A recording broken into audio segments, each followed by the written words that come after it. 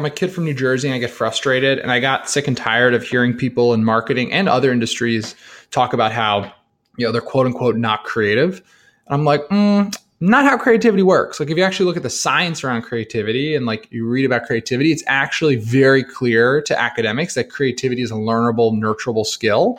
And I knew this, but I realized, probably about 4 or 5 years ago, that this is not how we think of creativity in Western culture. We think of creativity as this magical, mystical thing that, some people just pop out of the womb with these amazing creative talents. And that's just not true. And so the book really came out of this frustration and also this wanting for people to live up to their potential. I really, really, really dislike when people limit themselves, especially when it's by some social construct that is, radically untrue.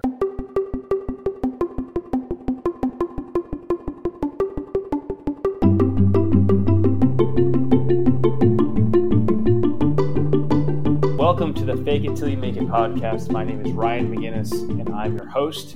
In this episode, we chat with Allen Gannett, who is the founder and CEO of TrackMaven. TrackMaven is a marketing insights company helping marketers answer left brain questions around data, defining the ROI of their activities so they can be focused more on storytelling and why they became marketers in the first place.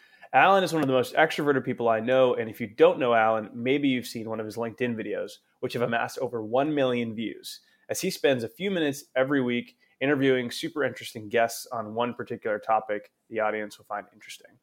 Allen has a book coming out tomorrow called The Creative Curve: How to Develop the Right Idea at the Right Time. So I will put the link to the book in the show notes, in the description, so you guys can make sure to get a copy. So in this interview, we actually talk about the book, about creativity in general, and why a weird dream about LinkedIn video has helped Allen create some of the most viral content on the platform. Hope you guys enjoy. It's all about, the first half of the book is debunking this inspiration theory of creativity and explaining the real way that it works. And the second half of the book is I interviewed 25 living creative geniuses. These are like billionaires like David Rubenstein. I interviewed Pasek and Paul, the songwriting duo who did La La Land, Dear Evan Hansen, and The Greatest Showman. I interviewed Jose Andres. I interviewed a whole bunch of different people. The thing that I took from those interviews is I found these 4 recurring patterns of things they did to actually enhance their creativity and actually to nurture it in the way I talk about. And so I break down those 4 things. And so one of the things I thought was most interesting about the whole process is that, TrackMaven, we're constantly giving people data to inform their creative process. And we do this obviously in the context of marketing. But when I actually dug into it, this is actually happens in every industry in all sorts of ways we don't realize. I spent a day with the flavor team at Ben & Jerry's, actually following them as they, do R&D on new flavors. And like you think about ice cream and food as this very sort of like organic and like touch and feel and taste process, but like it's incredibly data driven. They actually do all these email surveys about consumer taste and preference to help figure out what people like and don't like and what flavors are that right blend of like unique, but also familiar enough for people to actually want to buy them. Everyone has heard the overnight success story of someone having an idea, and there's a consolidated timeline of events so that it appears that stardom happened not long after it. One of those stories that we've heard is J.K. Rowling. And in this next bit, Allen talks about the truth of Harry Potter and actually what it takes to get to that level. Think about a lot of these stories we hear, like J.K. Rowling, you hear the story about her being on a train and getting an idea for Harry Potter, and she wrote it down on a napkin, and like that's not true. I mean, I interviewed her first agent and publisher for the book.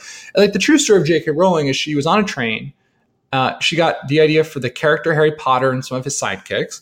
This was after spending her whole childhood reading all these fiction books and engrossing herself in books and stories. And so, yeah, of course, she daydreams about stories and characters. And then she spent 5 years writing the first book. Right? I mean, it's a ton of work, a ton of actually like diving in. It's not the story of her just, popping out an idea and, a year later being a billionaire. No. That is not what actually happened. So I think we often mistake the fact that we see the end result of ideas. And from that, we're like, oh, look at this conclusion. Like, look at this book. It's done. It's in front of me. And it's really hard for us to imagine or visualize how much work went into something, how iterative it was, how long it took. I had sort of a meta experience, obviously, writing a book about creating ideas that break out is obviously like a high pressure situation because the book doesn't do well, you're not good. But one of the things I thought was so interesting is like, as I was writing the book, I realized like the way the book went from like okay to good to hopefully great was huge amounts of rewriting, huge amounts of gathering feedback. And this was not an experience that's solo to me. Like when I talk to other authors, like this is a very common experience, is like just ingesting huge amounts of outside opinions to get the book good, because you're on your own little world and it's hard for you to really recognize what's going to come off as that right blend of familiar and novel to your audience, because you're so in it, right? You need that external data. So I mentioned at the beginning of the episode about Alan's LinkedIn videos and how he's found a way to achieve virality around really helpful content. Here's the story of how a dream Alan had led to beta access of LinkedIn video. I think you guys will enjoy this one. I was writing a book. I just finished writing a book on thoughtful creativity, right? And so this was very much on my mind when I saw that they launched the beta. And so this is a silly story, but basically I was like, I was thinking about it. I really was trying to figure out how to get in the beta, and I just kept ruminating on it. And then I literally had a dream about it, this is how dorky I get. I had a dream that I was like on a rooftop bar, and in the dream, for some reason, Jeff Bezos, not Jeff Weiner, owned LinkedIn.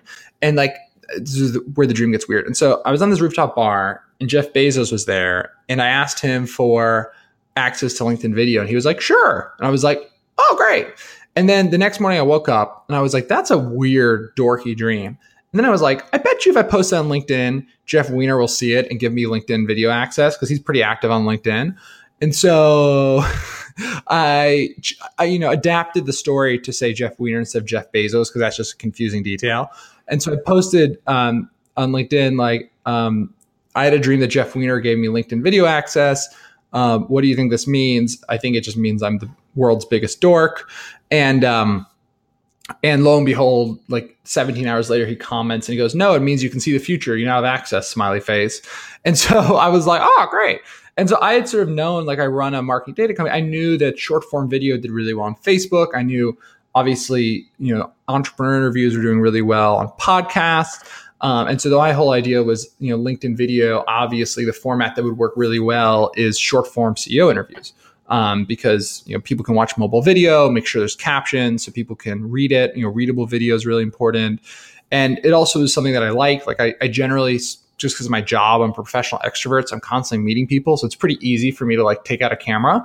And the videos are 90 seconds long. They're unproduced. They're shot on my iPhone. I do 2 a week, right? So it's 3 minutes of content a week.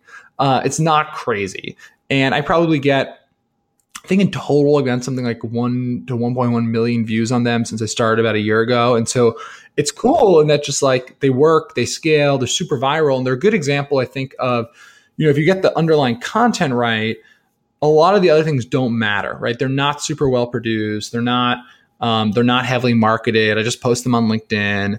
And it's really about getting that thing right. And what's interesting now is you're seeing more people doing something very similar. It doesn't really work for them because I think, again, that idea of familiar and novel is really important. Like you just can't keep doing the same thing everyone else is doing. And so like for me, the thing I always tell people is like, the thing someone needs to do on LinkedIn video that would do so well is like someone needs to do like MTV Cribs for startup offices on LinkedIn video. Like that would do phenomenal. But like, don't keep doing the same thing over and over again, because it's really, really hard to capture that initial attention if you're doing the same thing, right? At this point, I've built a big enough LinkedIn audience that sort of self-perpetuates. But if you're starting right now, doing video interviews on LinkedIn is like super crowded and difficult to do now. And so that's not where you should start. Think about what is that thing you can do that would be that little twist on it, right? That would make it more interesting, that would make it more compelling, that would make it stick out from the rest. A big secret to Alan's success on LinkedIn has been doing the unscalable, which tends to be something in the marketing space we hear a ton about, but still refuse to do. Mainly because it requires more work than sending mass emails or automating workflows. But having a relationship with the audience, those one-to-one interactions, is what has made his content so engaging. Going back and forth, having conversations with people, like in the comments, I think a lot about being below the fold. It's not just about the video, but it's about the interactions with people. I try and reply to every single comment. It doesn't take that much time, right? It's like in between meetings and stuff, I'll just like pop on and answer a few comments. And so I think having that relationship with the audience is really important and making them feel a part of the process, right? So sometimes when I post content, there's like there's sort of like characters in my content. There's like me, there's my dog, there's people in my company, there's like my friends who you've seen these interviews, and right. And so basically I have this narrative arc that's flowing through the content that you can sort of follow the threads and you see things. And there's characters that have come back, and like my dog comes back. There's certain interviews that have come multiple times, and you create this relationship with the audience by making it clear to them and acknowledging their existence, and that hey, they've seen some of this before, they've heard some of this before, and so that's really important. I wanted to end the episode on Alan's take on consumption as it relates to creativity, and how fully immersing yourself in familiarity is how you can truly achieve massive success with creativity. If you want to start a disruptive grocery company, spending time inside of your local grocery store, understanding consumer interactions, understanding the P&Ls of running a produce department, things like that. That's how you truly understand what it takes to creatively disrupt and build something that's wildly successful. Or as Alan says it best, if you want to connect the dots, you have to have the dots there to connect. Well, one of the things that's really important is, since familiarity and novelty is so important, one of the things I talk about in the book that's really important to creativity is actually, maybe somewhat counterintuitively, is actually about consumption. So one of the things I talk about in the book is that these great creative geniuses I interviewed, they all spend a lot of time consuming information in their narrow vertical. So it's not about going wide, but going very, very deep, because this is what allows you to learn what is familiar. You have to understand what's already out there if you want to understand what's familiar or novel. So I talk in the book, I interviewed Ted Sarandos, the chief content officer of Netflix, and he talks about how he literally was at one point a video rental store clerk and watched every single movie in the store. Every single movie in the store. And that's part of how he learned his taste, his ability to understand what's new, what's old, what's relevant, what's not relevant. And so I think that's a really important thing for people to realize, that we have in our culture this myth around creativity is all about doing. It's very, very focused on doing. But the best creators actually spend a huge amount of time, not only initially, but ongoing in their career, consuming. Because consuming is how, A, you sort of percolate those subconscious ideas you mentioned, and B, it's how you know what's going to be relevant. And so I think that's a very important place to start, right? If you want to connect the dots, you have to have the dots there to connect. Alrighty, thanks for joining me for this week's episode on the Fake It Till You Make It podcast. Thanks for Alan for joining me. And remember, June 12th, which is tomorrow if you're listening to this when it comes out, is when Alan's book, The Creative Curve, How to Develop the Right Idea at the Right Time, comes out. He's doing a bunch of book events this week, even one in Boston on Wednesday, so I'll link up everything in the description below. And until the next episode, I'll talk to you guys soon.